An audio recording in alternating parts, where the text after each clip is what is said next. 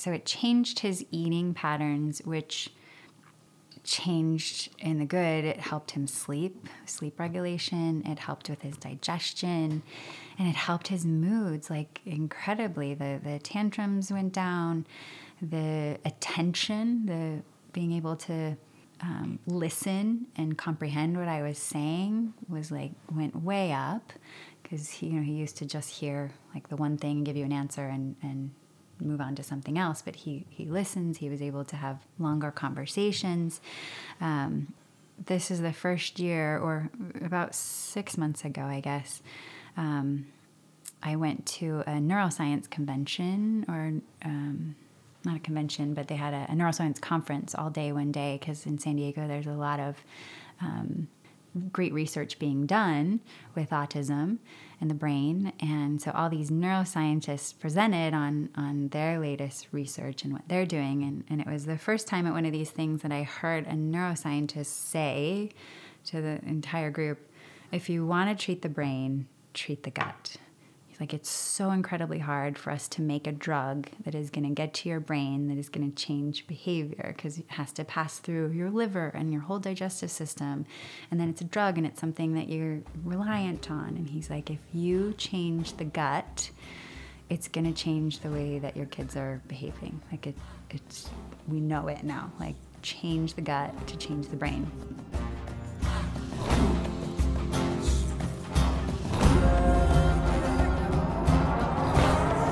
Hey everyone, welcome back to the Yogi Triathlete Podcast. I'm Jess and I'm here with Coach BJ and our guest today, Wendy Garofalo. That's how you pronounce it, right? Yes. Yeah. You may remember Wendy's amazing story from episode 61, where we dive into how the life-changing diagnosis of her son Luca set Wendy on a path to shifting perspective so that we may see each other not for our stories, but for who we truly are. That episode was launched in July of 2017, and we're here today to find out what's been going on, how this warrior family has grown, and what's next from Wendy's inspired business, I Am Love. Yay. So we're psyched to have you back, or we're psyched to be back in your house. This is kind of like our secondary podcast studio. We've done 3 podcasts in this house already at this table. I'm so excited. And after re-listening to the first one today, there's good acoustics in this room, so we might be using it more. Yeah, of course. Anytime. Rent out the space. Yeah, I'll let you know. Because get the schedule going. Daily rental fee. Yeah, and your days aren't full, as we were just talking about. Yeah. Your days aren't full. Never. I have nothing to do. So we have, our listener base has really expanded since our first episode. And so for those people who haven't, you guys, if you haven't gone back already to listen to it, if you heard it the first time, BJ and I listened to it today, and so did Wendy. And it's so good. It's such an incredible episode. But for those people who maybe haven't gone back to listen to it and didn't hear it the first time, give us a little... like a recap on what happened in your life, because still, even when we recorded, it was like in this window of like less than 2 years. New, yeah. And now it's like another year and a half onto that. So what is it? What is it about this amazing kiddo of yours that changed your life?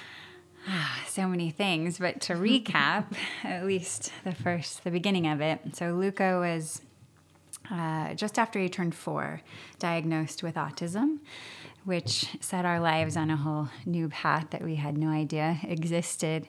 And he was obsessed with letters at the time, because part of autism, there's this rigidity and this obsession with certain things at certain times.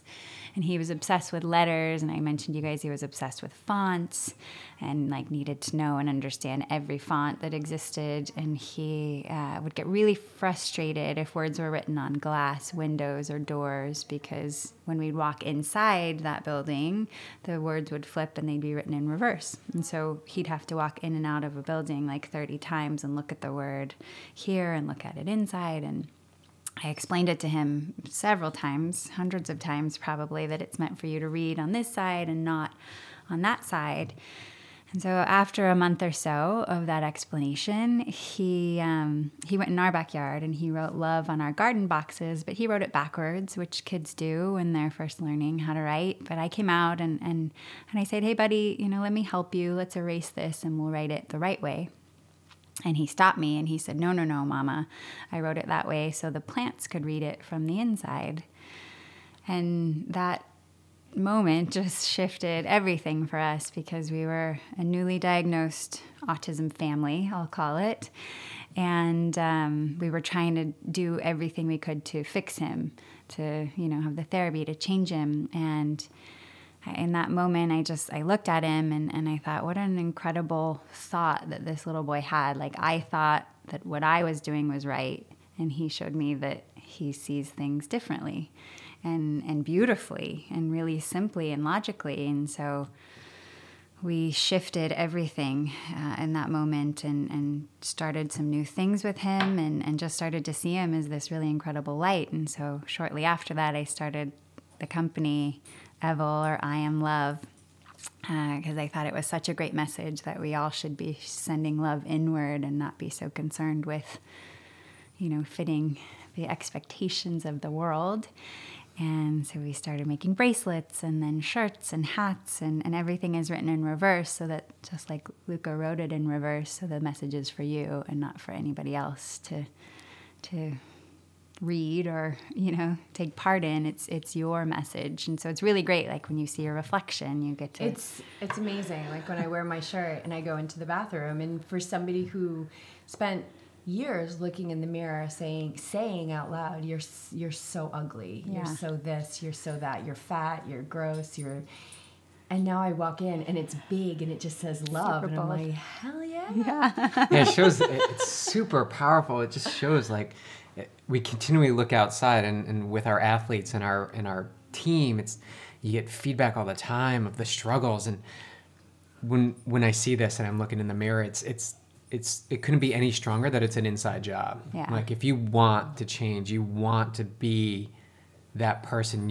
if you truly want to be, like you got to start from the inside, and we're constantly looking outside for the answer. Yeah, always. Yeah. And we all want to see, I think we can all agree, just like if we all ate more vegetables, I think we can all agree like that's good for us. Mm-hmm.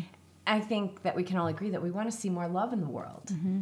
However, we're always looking outside of that. Mm-hmm. And, yesterday was Valentine's Day.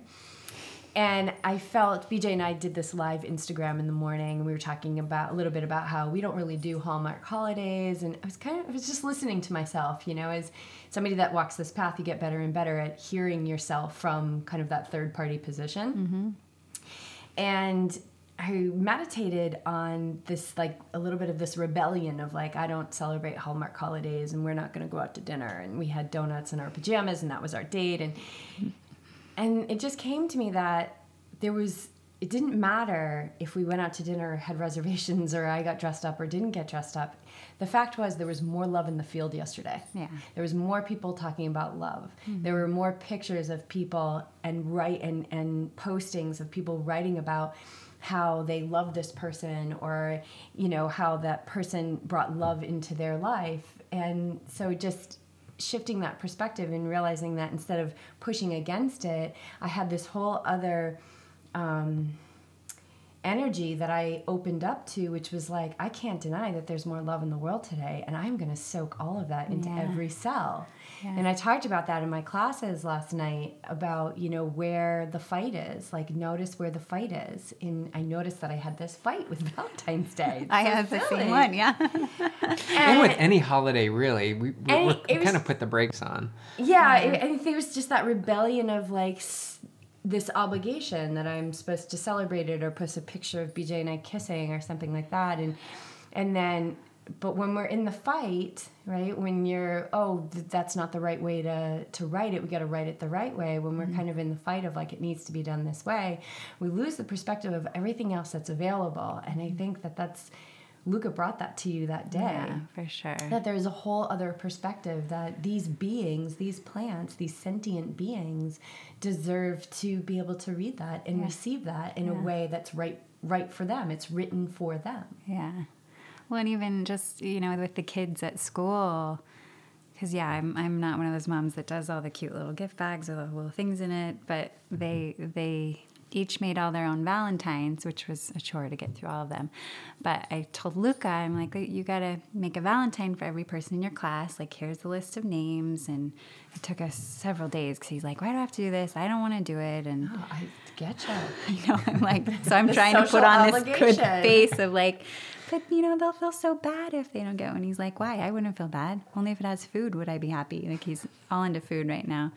But I'm like, well, it just makes people feel good if you write down something nice. And so then I walk over, he had done 3 or 4. And so, to so-and-so from Luca, I love you. And then on the other side, he'd put a math equation for them to solve, which is his language of love and his way of, okay, well, I like this. Maybe this will make somebody else feel good. So I was proud of him for coming up with his own thing that wasn't, just Because it was what he loved, right? Yeah. And it's not that... And that Valentine had the energy of love behind it because he put his love on it. Yeah, yeah. So it was really cute. We got all the store-bought ones, which is fine because as a mom, I'm like, that's the easy route, and I'll probably do that next year. But just the fact that he took that time was really awesome. So it was a different day. Valentine's Day has shifted for me too, where it's like, oh, this is different. Yeah. And I'm like, I would be a fool not to soak in all the love that's in the field today. Yeah. I'd be a fool Why can't to you do just have that full love every day? Yeah. Like, just I know. be great. That's the goal. That's the goal, right? So Right. I guess it's a good reminder for those who have fallen off the Yeah. path a little bit. Yeah. So what's been happening since July of 2017 when we watched podcast I don't know if you 61? can come up with anything. Right. But at that point, he was about to go into mainstream kindergarten. Yeah. So perhaps we start there. Yeah, so which was great because a few months before that, they weren't sure if they were going to send him to mainstream, that they were thinking of some kindergarten programs, special ed ones that they were looking into. But Luca his personality is that if he finds a challenge and something that he locks onto, he has to do it. And so I've read a lot of books about adults with autism in the last few years because it always gives me insight into his brain. And one of them talks about how autism can be somewhat of this superpower because there's a separation between what we need to do and the emotions attached to it. And most people have emotions and fear and judgment and all these things that we attach really easily to all the stuff in our life. And with Luca, there's a separation. So he had it in his head for his 5th birthday that he wanted to go on Splash Mountain at Disneyland. I think we had shown him a video or something, which it's got this huge drop into, you're on a log and you land in this like water thing. And so we went and I showed it to him again because I'm like, are you sure you want to go? He's like, I do. So we get in line and we get up and we get in. It's my husband and I and Luca. And he's sitting next to my husband and he's shaking, like just too intense for him, just shaking. And Rob looks at me and he's like, I don't think this was a good idea. I'm like, well, we're on it now. We can't get off. So he's like, Daddy, hold me really tight. Hold me so tight. And he's like, I got you, buddy. I got you. And so we're going through the ride because it takes a while. The big drop isn't until the end. But anything that he could see that he knew the word and could attach something to, he was like, look at that mushroom. Do you see that big mushroom? And he was like over the top with his just anything that could come out because he had so much. I think it was anxiety and nervousness, but he was focused and locked on that I have to do this. So we get to the top and we go down the drop and he's still just shaking. As we get off the ride, and there's always pictures. We look at the pictures, and then I was like, "Hey, buddy, what did you think?" And he's still shaking, and he looks at me and he goes, "I loved it so much. I want to go again." And I was like, are you sure? Because are you sure? And my husband's like, talk him out of it. He doesn't really want to go again. It's just, these emotions. And I was like, buddy, are you sure? You were shaking the whole time. Are you sure? He's like, I really want to go again. And so I go, well, let's go see how long the line is because it was getting later and cold. And so I go to the girl at the front of the line. I'm like, well, how long's the wait? And she goes, oh, you could just walk on. There's no wait. And I was like, okay, I guess we're going again. So I sat with him, but same thing. He shook through the whole thing, but he did it and loved it and couldn't stop talking about it. And the next week in kindergarten, the teacher was like, I don't know what you guys did, but I think he's ready for kindergarten. Like he had this like jump ahead where all of a sudden I don't know if it was confidence in himself that he could do anything. She's like, he has gone from like not wanting to cooperate and follow directions to like, all right, let's do this. What do you need me to do? Like she's like, he's a different kid now. And we were changing a lot of things at the time, his diet and stuff like that, which I think helped. For sure, I know helped. But so he was ready for mainstream kindergarten, and we did it. And kindergarten was it had its ups and downs. It was a struggle for him to be in a classroom with so many kids, and to get used to the routine, because Luca, he does now, but he used to not transition very well. So he has preferred activities that he loves, but in kindergarten, they're like 15 minutes of this, and then we move over to this. And if he's not done doing, the coloring or whatever he needs to do, he couldn't go to the next thing. He had a really hard time with that. So it was a struggle, but I think a great thing, we're at a great school. And, we talked about it a little bit in the last one, but people often attach a stigma to getting a diagnosis of any kind, and they don't want that to follow their kid around, and they don't want that judgment placed on their kid. But I always come back to that diagnosis isn't for the kid, it's for the parents or, whoever's taking care of them, to give you kind of a guidebook, a place to Google and like figure stuff out. I mean, that's what led us to changing Luca's diet, which was cutting out gluten, which made a world of difference in his life, and dairy and soy. But it also, with having the diagnosis, it not only gives you that Google search, what do we do? But if you have what they call an IEP, so an individualized education program or plan with the school has to provide you with an education. So if Luca is not learning like the other kids are learning, they have to fill in that gap and figure out, what do we need to do so that Luca can continue to learn with the rest of the class? So they were putting into place different ways that he could transition, and different reward systems, so that he was, by the end of the year, able to transition a lot better. And I actually got to come in twice a week and do yoga with the kids in his class. And by the end of the year, too, I finally had gotten approval with the principal and the school district to teach the kindergartners about autism, without calling out Luca. But I came in because they knew me. I was their yoga teacher. We called it breathing adventures instead of yoga, just because they had fun with breathing it. Adventures. Yeah, and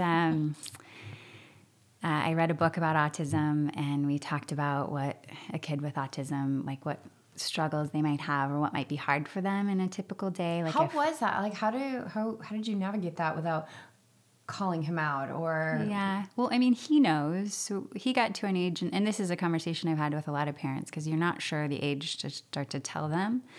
And so what I told him, I said, you're going to hear Mama use the word autism a lot, and I want you to know that it just means awesome brain, like a brain that works a little bit differently, but a brain that is incredibly awesome. And so that's sort of what he knows. And even Aviana once, when I got mad at her, tried to use that excuse and say, but I have the autism brain too. Of course you did. So he's not the only child in the school with autism. He's not. Okay. No. So there were a few kids in his class with autism last year and this year. But it was cute because there's a lot of great little books, and I read a book about a little boy who wasn't really verbal, who made friends with a butterfly and has like this whole mental conversation with a butterfly, and the butterfly talks about how he, is in a cocoon for a certain amount of time where everything's dark and you don't know if you have any friends, but then you come out and you're sort of your own person. But we also did sensory stations. I did sensory tables with the kids to introduce to them, what your senses are, sight and touch, and we did that. And then I talked about how some of those stations might have been hard for a kid with autism because maybe they don't like the feeling of touch, or maybe the sound was like a sound that's not very loud to you might be really loud to them, and it might hurt their ears. It might be so loud, like a fire alarm might be something that's just really overwhelming. And so the kindergartners were so cute. My goal was just, I wanted them to hear the word and to not associate fear with it, because as he started mainstream, I started to look at the statistics for bullying, and the statistics for bullying of kids with autism is like 3 times what it is for their neurotypical peers, because they're different. They're sometimes odd. And I'm like, how do I start to change that statistic? Because he's not there yet. In kindergarten, they don't really bully. They all sort of love each other. Well, they all do love each other. So I'm like, how do I start to change that Because now? he's going to grow with Because he's going to grow with these kids. Right. And so I want them to hear that word and to not be afraid of it, and to know exactly, like to have a situation. Oh, I remember learning about that in kindergarten, and it was really fun. And we did these sensory tables, because then I asked them, how could you be a good friend to somebody with autism? And they had such cute responses. Like what? They were like, if the fire alarm goes off, maybe you could get them some headphones and give them to them and put the headphones on. Or, maybe you could go up and ask them if they're okay, if they want to play. And I was like, oh, you guys are so cute. Please stay like this forever. Please don't bully my child in 5 years. That story you talked about, going on the log ride, I mean, that entire story to me is the definition of bravery. Like, if there was like a little video about what bravery is, and bravery is that you're scared, but you act anyway. Yeah. You're not paralyzed by that fear. And I've had paralyzing fear, and I've had fear that felt paralyzing, but I acted anyway. And it seems like there was some kind of just divine, I don't want to say intervention, but this like divine connection that was like, he got what he needed to have the bravery to move into the kindergarten. Yeah.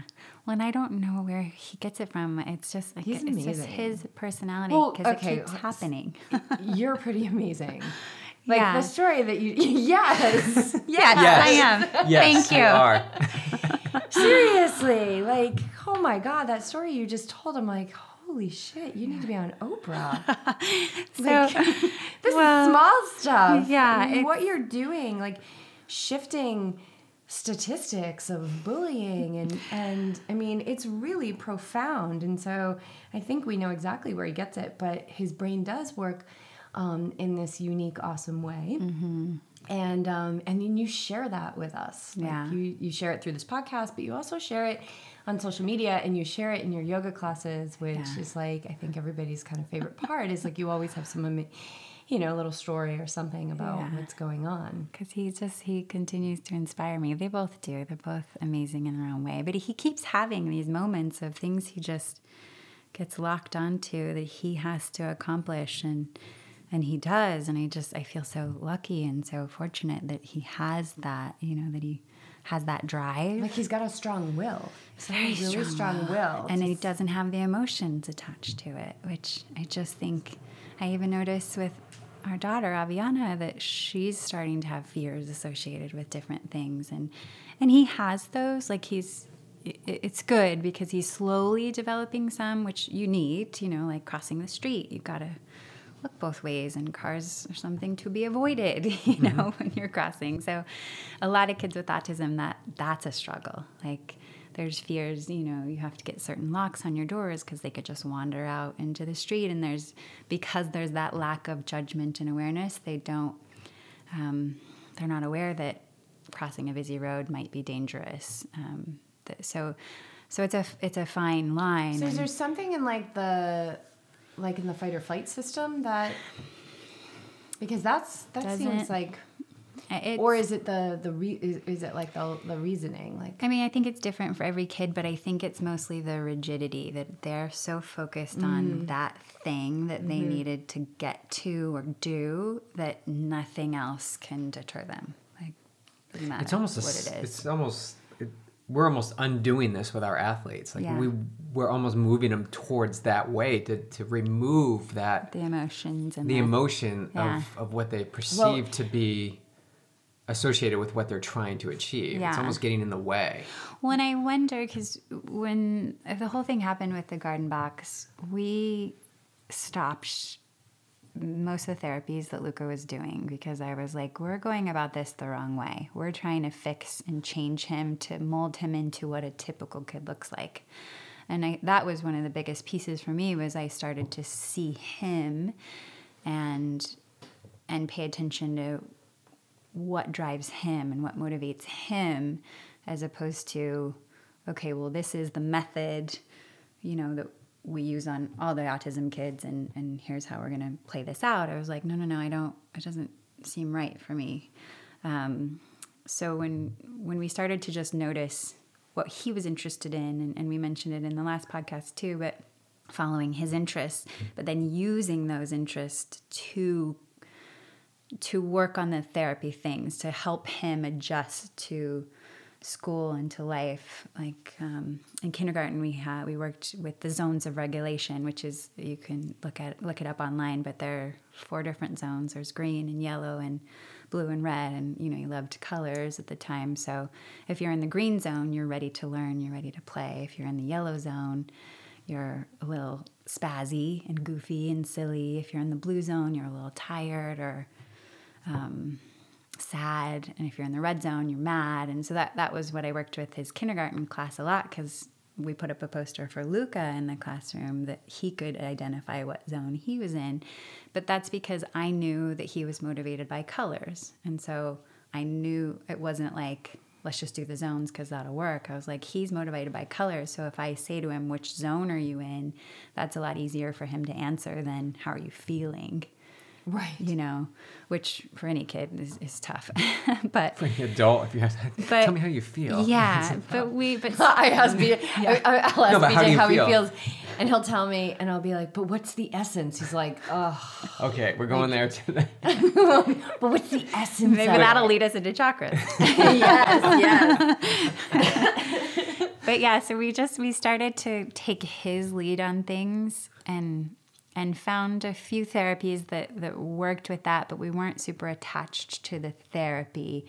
And I think it's changed because I've met several other kids now with autism, and they have things that they were taught to do in certain moments, and you can tell that it's not genuine, that it's like, oh, I know I'm supposed to stop. Like it's a program. It's a program. Which, oh my God, we are all so socially programmed. And like when BJ said, like the things that we're working with our athletes and the athletes that I work with meditation, it's like undoing the social programming that we all have. Yeah. And so they've been socially programmed to, when they're having a tantrum, to shut down and do this and this. And I like the way that we went about things because we didn't program him to act in a certain way.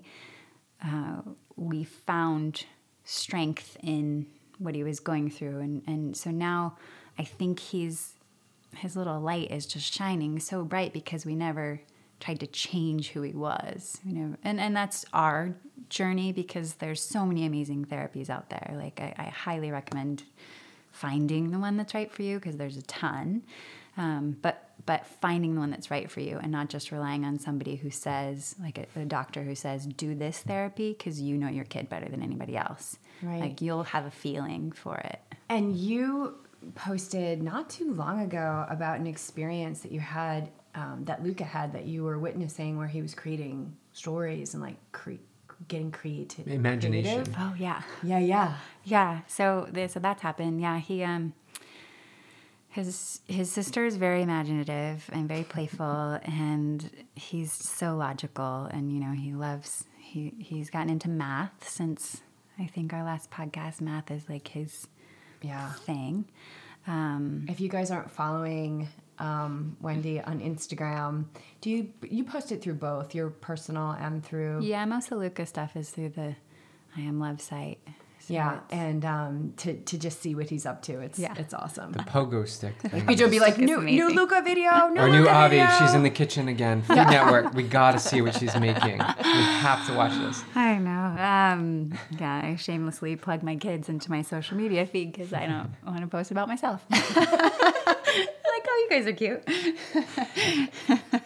So he's into math. He's into math. Yeah, but let's talk about that story about the the imagination. Oh yeah, he's into math. So he Yeah, the other day, it was probably 3 months ago or so, because I remember in one of the therapies that my husband and I took, they talked about trying to get him to play pretend and, like pick up a banana and pretend it's a phone. And he would be like, that's not a phone, that's a banana. But so it's taken us a while where, to like imagine that something is right here, but that's not, like, oh, I'm eating this yummy apple, and to not have anything in your hand is like, so he just would look at you like, what have you been doing? And he'd just walk off because he thought you were ridiculous. But he was playing in the bathtub, and I was just sitting there, and all of a sudden he picked up one of Aviana's little dolls, and he was like, hi, I'm so-and-so. He even changed his voice, and he's like, I'm going to jump into this pool, and I wonder how deep it is. And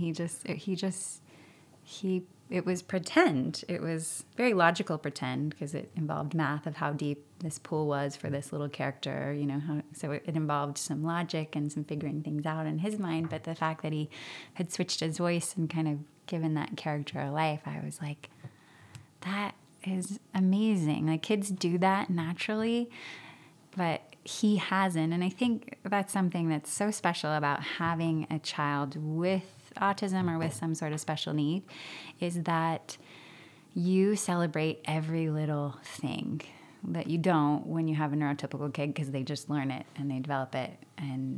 But like, even when he first started having back and forth conversations, you're like, did you see that? We just went back and forth like 3 or 4 times. That was amazing. So you get to celebrate all these tiny little milestones that you don't with neurotypical kids. That's the I suppose a nice name to use, neurotypical, rather than normal. Neurotypical. Yeah, so what else has happened in that time? He's playing pretend. He's loving math. He's doing his pogo stick. So that's another sort of thing that he gets locked into. He got a pogo stick right after Halloween this year. Did he want one? Did you guys just happen to get it for him? So we do after Halloween. So here's another holiday that I'm like, I don't really want you walking around to people's houses to get candy. Like, right. You don't need to eat candy. It makes you crazy. But I don't want to deny them the fun of that, because kids love that. So they do their trick-or-treating. How is he with like dressing up and like becoming a character? So it's interesting because his sensory needs have shifted, where he loves, for a while he didn't like touch, and now he craves it. So he loves, like, he wears a beanie every day because he loves something squeezing his head. He'll come home and he climbs in between the couch cushion and the couch back. Like, he loves to be just scrunched into tight places, because he has this sensory need of being touched. And so for Halloween, he wanted to be a ghost where he was covered, because it gave him just a little bit more security. So he's good with going, and he has Aviana. So anything that she can do, he's like, I can do that. So he loves Halloween. He's all of a sudden like into treats and gluten-free treats, and that's all he wanted for Christmas and his birthday was things to eat. But so right after Halloween, like 2 days after, we do the switch, which you put your bag of candy at the end of your bed, and at night the switch witch comes and she takes your candy and she leaves you a toy. So amazing if you don't want your kids to eat all that candy for weeks and months. And then where does the candy go? Parents get it. Yeah. Yeah, it got donated somewhere. Yeah. I don't know. But I let them keep, like 4 or 5 pieces that then they ate over the next 3 weeks. Every couple of days they'd be like, "Can we have a piece?" I'm like, "Yeah." I took out all this stuff with any dyes, and it's like picked out the most nutritious candy that was in the bag. But for him, I wandered around Target for a while because he's never. It's so hard to know what to get him. And I saw the pogo stick, and I was like, this is either going to be really bad or really good. And we'll just have to see. So that's what the switch witch brought him. And it took him about 4 days. And you'd hear him out in the back, and he'd get frustrated because he'd do 2 hops, and he'd be like, why doesn't this work for me? This pogo stick doesn't work. And he'd get frustrated. But I'm like, you got to just keep working on it, buddy. And after about the 4th day, you just heard it. It sounds like somebody's stapling their roof. It's really loud. Our neighbors are not super happy about the pogo stick, but you just heard it, and it kept going, and 20, 30 times, and he got it. And then because he's so into math and more so tracking things now, like he loves tracking. Unfortunately, it rained, so we don't have all the chalk everywhere. But for months, he was tracking his progress on how many steps he was taking every day, because he's got a watch that tells him, and how many pogo stick jumps he's done and how long it took. And so we had like a spreadsheet in chalk on our back porch, but he got it in his mind to set a goal. He wanted to do 5,000 pogo jumps. We're not quite there yet, but we're at about there he is. There he is. You could play a little bit longer, okay, bud? What time? 5:15. He's playing his tablet. He's not on the pogo stick right now. Not. Not on the boat. You'd be No. hearing it if he was. Yeah, so he's at about 2,500. Luca, what's your pogo stick record right now? 2,548. 2,548. That's is crazy. his And he was pogo counting stick them record. for a long time. He was counting Until- until he got just over 2,000, and then he stopped doing it for a few weeks. And I was like, "Why aren't you doing your pogo stick?" And he said, "I'm really tired of counting that high." So we got him a pogo stick counter, which is a thing, and it counted Brilliant for invention. him. Yeah, Right. so it took him about 45 minutes, I think, to do that. So we're up to that now. But his goal, because there's a record, I think a 10-year-old holds a record at 10,000. So he figured, since he's 7, I don't know where he got it in his mind, but he's like, I want to get to 5,000. So He's taking the long term, he's looking long term. yeah, he's Yeah. training. He's training. Yeah, Yeah, I love it. And we, go ahead. I was gonna say he also had his schedule for lunch too. You were Yeah. telling me like to 10 to 10:15 he's gonna fuel Yeah. and then back to training. Yeah. And then I think he had like a 2-hour window to do something. Yeah, so he'd do like intervals. Yeah, he'd be like, I'm going to jump on the trampoline from this time to this time, and then I'm going to drink some water, and then I'm going to do the pogo stick. And he had it all tracked in the backyard. And so that's what's been, he's transitioned in first grade now to, he still loves math, but I think he started to pull away from it. I learned because we kept saying, you're so good at math, you're so good at math, that kids often do this. They kind of back away like, oh, well, that's their identity. So if they're not good at math, who are they? So we have to Right. adjust Don't we all and do kind that? of learn Yeah. to say, I love how hard you're working at that, as opposed to you're good at that. Just I love your focus and your dedication when you're doing X. But isn't that showing that there's a little bit of like emotional attachment there, like maybe a fear, like, oh, well, wait, what if I'm not? So these little blossoms Yeah. are starting to happen within him that maybe aren't, on the autism list. Yeah. And Yeah. I think it's because you guys really just went to the seed and you watched it from there Yeah. and guided him and supported him in that way, as opposed to saying, here is the list of, Things we want to change. and train you Yeah. to be and to do. And that was Yeah. we talked last time about the patience, like your patience. Yeah. And it's something that you've always Yeah. had in your life. I'm sure it's challenged, Yeah. but that's a big skill to have in this experience, because you're waiting for a lot to show itself. Yeah, and it's a lot easier now. I don't know if it's, well, I do. It's a lot of great things. It's his maturity. He's older, but he continues to shift from what he's passionate about. The math has now shifted to tracking things, which has also shifted, which includes time. So he's very, he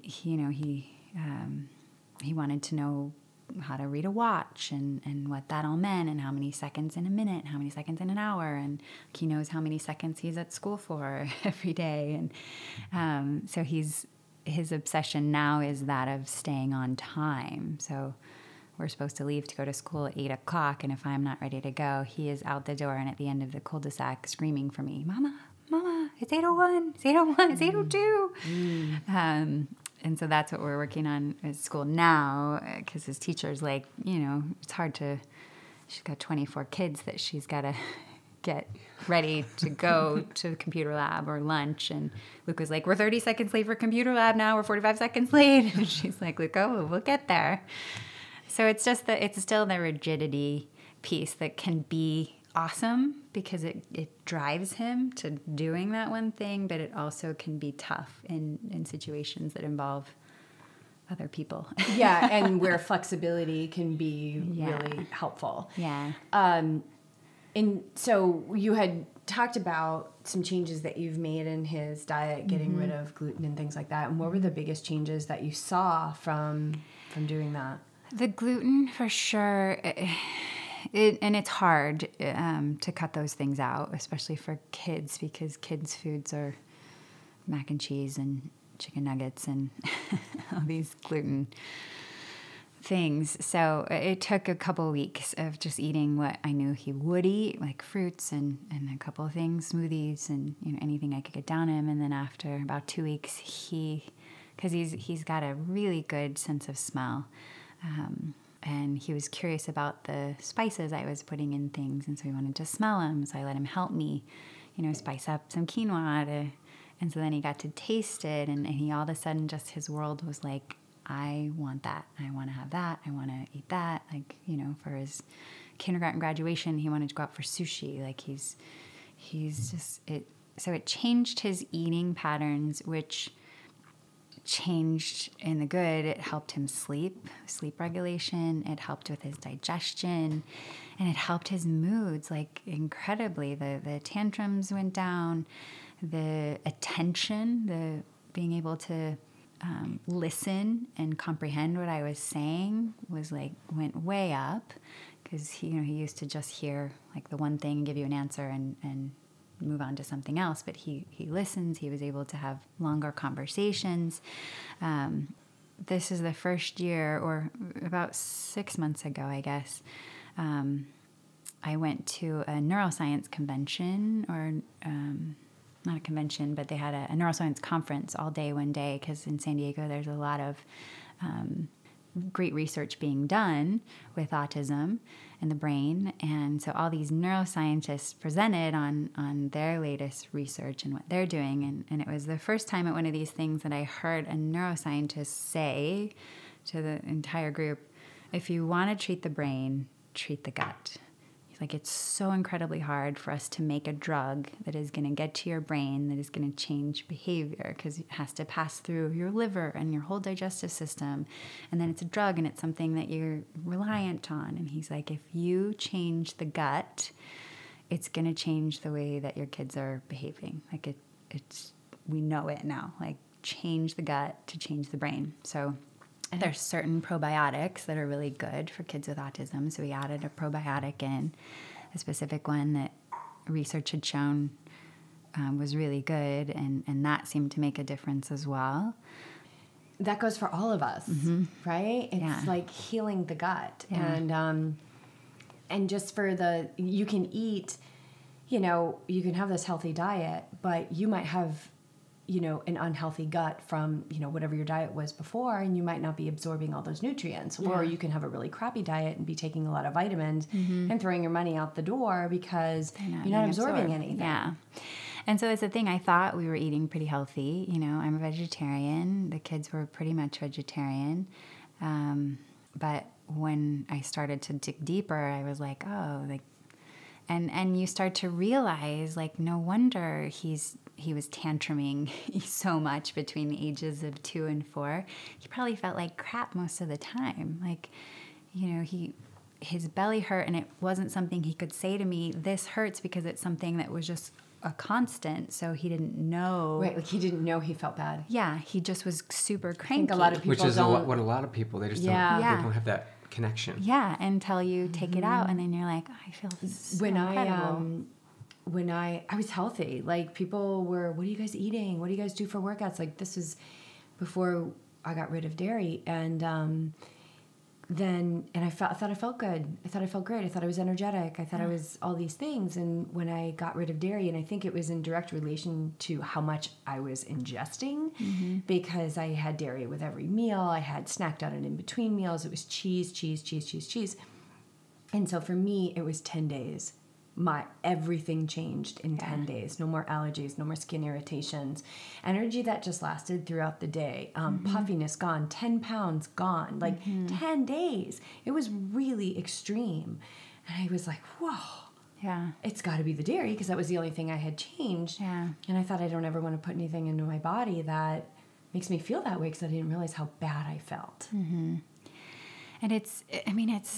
I look back and I'm so frustrated with the way, like the diagnosis when we initially got it, that nobody said to me, try this, like try just cutting it out and see what happens. Like, cause you don't have to wait for the doctor's approval and you don't have to wait for this test result to come back. Like you can cut out gluten right now. Like you could, it's pretty simple, especially in today's world, to do that.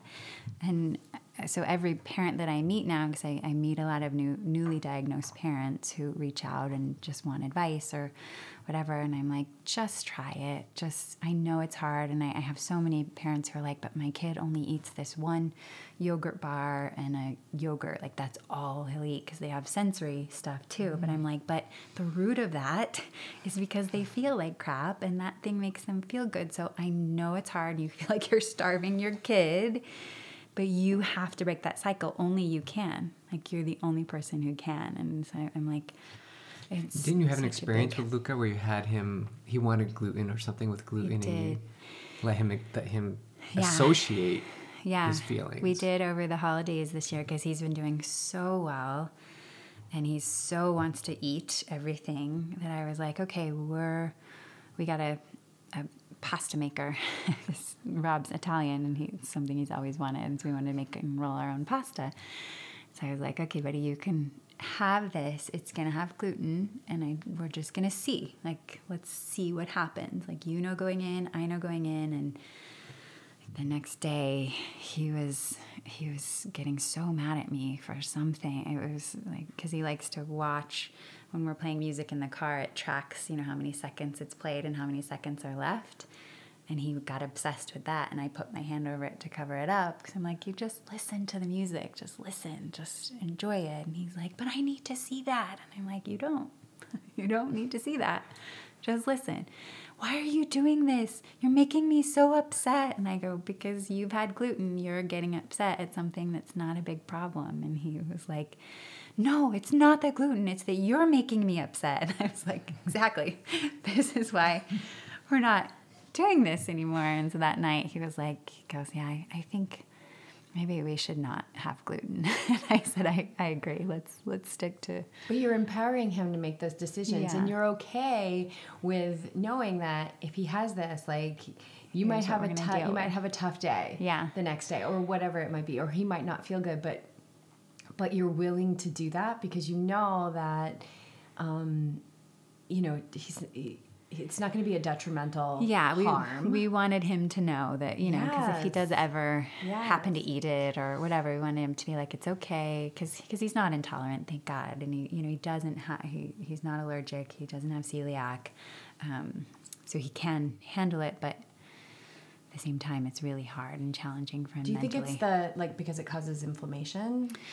Yeah, there's so many. It's speculative. Yeah, there's so much research out there, but I just know that we've found, and I know a lot of parents who have found so much relief, and then the work that you are doing in whatever therapy, you see the results. Just like, you know, vitamins, like you have to set up the stage for them to be able to process and understand what you're doing. But if they're cranky and their belly hurts, they're not going to pay attention at therapy, and they're going to hate it. Like, you got to set the stage, and you have to make them healthy first before you can start to introduce therapy and changing, you know, little things. So we've talked a lot about like the research and the science, and you've caught us up to date with it, but you being a yogi, you being a yoga teacher, and I know really connected to that spiritual side of things. One thing that you're really educated on, and I would love for you to, I don't know how this will, you know, ensue, but you have a lot of knowledge around like the chakras. And so as you see him as you know, this spiritual being having this human experience that he's been gifted, right? Because it's from a spiritual perspective, I would say that this gift of Luca is for all of you, right? Nothing is happening to you or happened to him, that he's this awesome kiddo. What do you observe, like specifically, like with his chakras? Has he had any work with that, or Reiki, or what is your observation? And, you know, maybe perhaps before we get into that, like a little explanation of, I loved the, you described it one night in class, which I thought was really amazing, about how it's like the way we digest energy. Yeah. So I always describe it that it's your energy organ. So you eat food and your organs digest it and turn it into energy. But what happens when you have energy or a thought that comes in? Like how does that digest in your body? So the chakras are just a way that you take in information or different energy and what you do with it. Like, are you the type of person that holds things in? Are you the type of person who rages? Like, that's all because it's going to go chakra somewhere. Energy. Yes. Yeah. Because energy it doesn't die. It can change, but it can never be just done away with. It's just constantly moving. So most of my life is based on chakras and where I'm at and what I'm working on.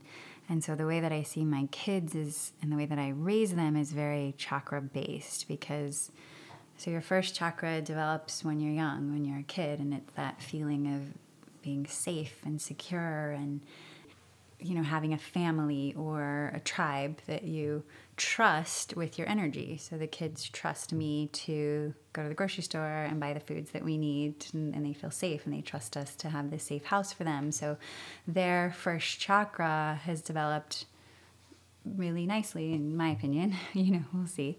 But they feel safe and secure, and they know that. But they are moving a little bit into their second chakra. And it's cool because of the autism, they're both at somewhat similar chakra ages or socially developing. So they're both now kind of exploring second chakra, which is that you can make choices for yourself. Like, if they do go to the store with me, well, can we get that instead of that? Or can I have this? Or can I go play over there? And so they're starting to recognize that they have this option, this choice, this beautiful power to kind of do something a little bit differently. And I mean, Aviana for sure, a little bit more than Luca, but he gets a kick out of being able to independently go and do something. And it's fun to watch. And so I don't do a whole lot of just like Reiki or anything like that with him, because what I found is that with occupational therapy and the sensory input that he needs, it's very chakra based. It's him needing vestibular input. So he has a hard time. So for me, that tells me that he needs to still feel safe in his own body, because if your vestibular system hasn't developed fully or it's a little bit off, you bump into walls, you trip, like you need a little bit more sensory input to understand where your body is. And so hence the trampoline and the pogo stick is giving him so much vestibular input of where his body is, because he has to grip the pogo stick, and every time your feet bounce down, you feel whatever's underneath them, like the trampoline or the pogo stick. So it's just this constant stimulation to that system, which is helping him feel safe and secure in his body, so he can do those things. So for him, it's sort of molded, and every time I learn more about these different systems and this sensory need that he has, I always equate it to what chakra he's in, and because for me then it makes a lot more sense, and I'm like, okay, we're still working in first chakra quite a bit. He's exploring second chakra, but And every once in a while, he'll jump into third, where he gets really adamant about something he needs for himself, which is really beautiful to see him. Which is your solar plexus, that power center. Yeah, and being independent, and being like, no, I don't want that, and I don't want to do that. And, or he'll say to Aviana, don't do that. That makes me feel so bad. And so really standing up for yes, himself and voicing so he's dipping his toes in that. So he's dipping area. his toes in that every once in a while. But you're constantly moving into different chakras, and once one is off, it throws all of them off. So that's, I think, the biggest thing that I've learned, and what I encourage people to do is like from my sister, for example, she'll be like, so-and-so said I need to open my throat chakra. So I'm watching all these videos and opening my throat chakra. I'm like, please don't just focus on that. Yeah. Because it's almost like it's like the endocrine system with the hormones in the body. Everything is working something else. as this symphony. Yeah. And so to just focus on one is going to throw kind of everything. Yeah. I always, every time I work. I think when Bob told me to like That's throat our chakra meditation. it was like Yeah. having phlegm and stuff in my throat. I was like, okay, well, I was clearing my chakras and I was like the throat like 10 times, but everything else was like once. And he's like, no. Well, and No. and see where my fascination comes with chakras is the relationship that they have with each other. So, like first and second, like you can't begin to make choices for yourself until you feel secure with who you are. And then from second to third, like you have to explore and try new things in order to set a boundary. You can't just live in your small bubble and let your parents continue to make choices for you. You have to be adventurous and maybe go backpacking in Europe or do whatever to kind of feel out the world before you can step into third to say, this is who I am. So you go from, your first chakra, which is your relationship to your tribe, and that they invest your energy, to second chakra, where it's your relationship with other people that aren't in your tribe, your first love, your first crush, your first best friend. You start to kind of develop these new relationships, and then you move up from there to your third chakra, which is your relationship with yourself. And then you can move into your fourth chakra, which is, well, how much do I love myself? So they all build, and they all have this beautiful connection with each other. And I love fourth, fifth, and sixth because, so fourth is, love and heart-centered stuff. Fifth is your truth, and sixth is, for simplicity, the mind, where you're at, what you're thinking about.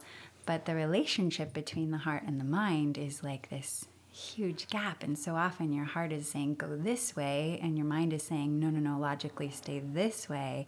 And so there's this disconnect, and you feel it in your throat. So the work doesn't always need to be done right where the thing is. The work usually needs to be done above or below that to kind of, to get that congruency back together where the energy can flow a little bit more freely. That makes so much sense. I think the human mind wants the easy, like, what do I need? Oh, that's coming from my throat. Yeah. Or the same thing with athletes, like, the body, yeah, like where my the knee is hurting. That's not it's where the really problem not is. where the problem is, Yeah. right? So having this understanding of the there's six chakras. Seven. Yeah, main. Yeah, because there's more even there. Yeah. So recap after 4 was the heart. 4 is the heart. 5th is your throat. So it's your truth, or the way that you communicate. It's really where you make the choice. So in second chakra, you learn that you have choices. Hey, buddy, can you not climb inside that right now? You can come sit with me. Come here. Because it's a little bit loud. He's climbing in a box. Okay, just climb in and stay in there then. Again, the sensory. She just told her son to climb into a box and stay in the there. box. But I don't think there's plastic But wrap. Guinness, the dog, is going to go check on him. It's a giant box, to be safe. It is a giant box. Hi, buddy. Hi. Say hi to them. Okay. Hi. What can I eat? I'll get you some food in a second again. Yeah. Always hungry. He's very food motivated. Yeah, which chakra I'm is the very food? food motivated. So Are you still up? second chakra is where you learn that you have. Still at the podcast? Yes, we're still He's doing in his the fourth podcast. right now. Is he Yeah. in his fourth? That was a long podcast. I know. We're I still know. going. It's kind of like all about you. I like your hat, Luca. I like your hat. I see that he likes the color blue now. He does like blue now. Yeah. I love blue. It's got the blue and the green. Yeah. It's a good look. We've come a long way. But yeah, so second chakra is where choice is born, where you realize that you don't have to do what your parents or your tribe tells you to do. But fifth chakra is where you actually begin to make choices based And on express those choices. and based on the love that you need to feel, and based on the experiences of the mind. So it's all very fascinating to me. It just, some people it makes sense for, and some people it doesn't. And so what's after the mind? Seventh chakra, which is your connection to something, whether it's Higher. a god or a higher purpose or your vision or something. It's being connected to something beyond yourself. What's a good resource for people if they're interested in that? My favorite book for chakras is by a woman named Carolyn Mace. It's called Energy Anatomy, I believe. Yeah. She's written several books on chakras. She's a medical intuitive. And that one I find really interesting because she tells a lot of stories of people who are having specific ailments in their body. And she's able to trace it back to where the chakra thing went off. She also connects it to the Tree of Life and the seven sacraments? I don't know, seven sacraments, the sacraments of Christianity. So if you are religious, then she ties those chakras into a religious setting so that you see that that chakras aren't something new, and they've been woven into so many different things that we fall into in our lives. It's just knowing and understanding and seeing that. And then another one, if just for more simplistic of chakras, is the Wheels of Life. Judea Anodea, I think is the author's name. That's a really good one. I'll put all this in the show notes for people to check out. Yeah. Just think with athletes, it's always the lower body. Yeah. It's everything below. So when the surface stuff rises to the surface, it truly is about getting to the root of what the cause is. So I think that's where athletes are feeling it in the legs and the knees and the feet and the sciatic and like all of that, because they still have stuff to fix. Well, and I can speak a little bit to it about, there are some of us, and I used to be one of them, that was really kind of running to find myself and to figure that out. And so that was probably a little bit of not having that security. Mm-hmm.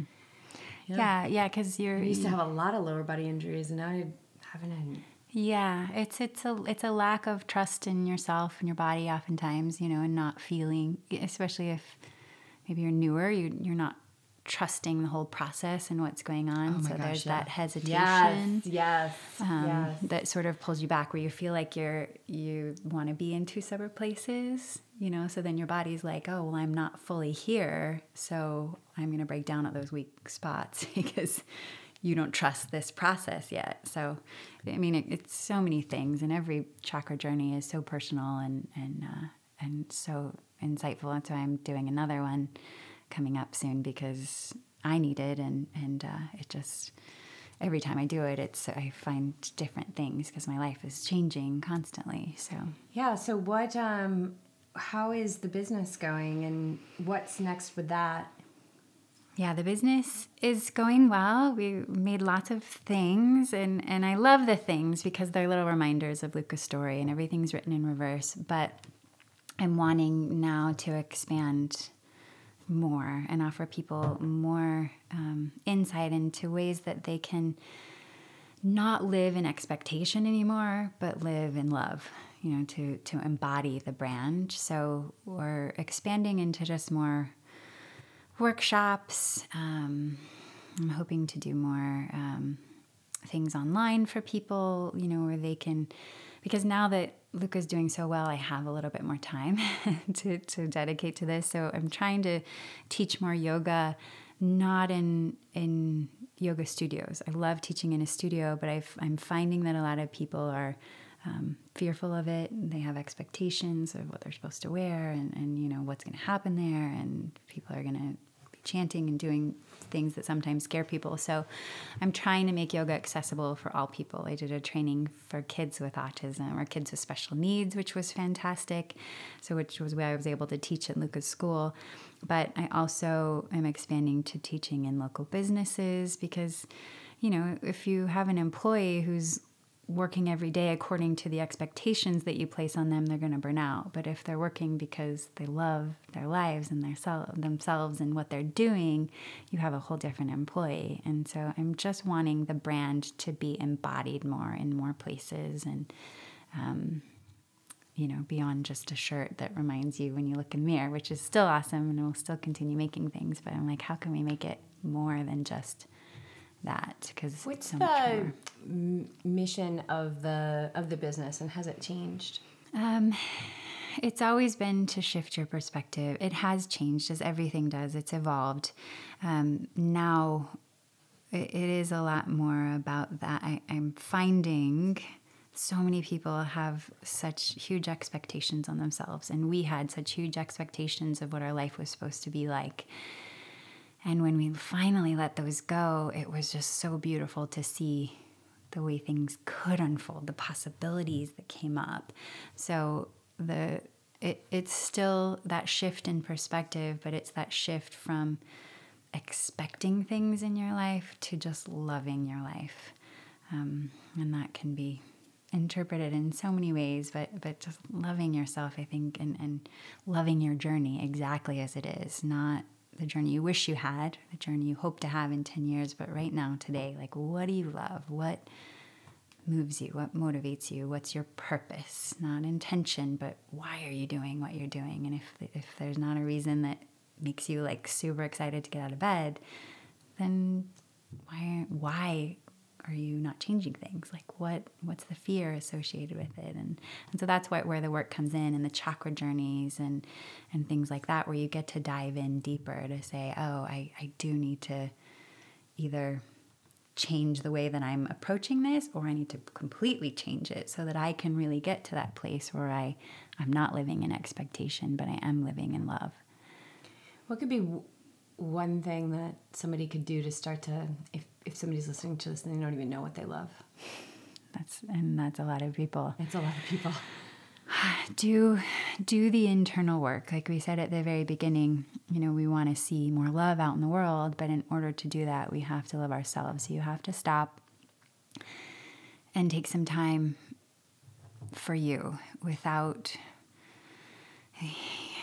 It's hard to do, to find a place of stillness, but to find a place of stillness, go somewhere that makes you sit and not do anything and not check your phone and not, have your list of things and just sit with yourself and start to write it out or record it or whatever is easiest for you. What's going on? What are you not happy with? And take the steps. If you're really not happy, go see somebody. I started seeing a therapist this year, and it changed a lot of things for me because I finally have had time. I've been so dedicated to Luca for the last few years that finally we got to a point this year where, he's able to get his own pajamas on and brush his teeth, where he's more independent, more third chakra. But I realized that I'm like, I have given so much in these last few years that now it's time to give back to me. And so seeing somebody just to talk it out, somebody who doesn't have any agenda with you or anything, is so helpful. So I always say if you are like, I'm not happy with anything in myself, then you need to talk to somebody and start to make those changes, whether it's going to yoga or whether it's meditating, but you need to start changing internally, and that's going to look different for everybody. So you have to find what makes you love yourself, not what everybody else thinks you should be doing. Because I believe it's our divine right to experience love every day. Yeah, I have the right to be here and to take up space, and the space I take up is amazing. So It so is. I love This it. has been amazing. Amazing So conversation much. again. Good, yay. Yeah, thank you so it much. always goes off in so many different directions. I love it.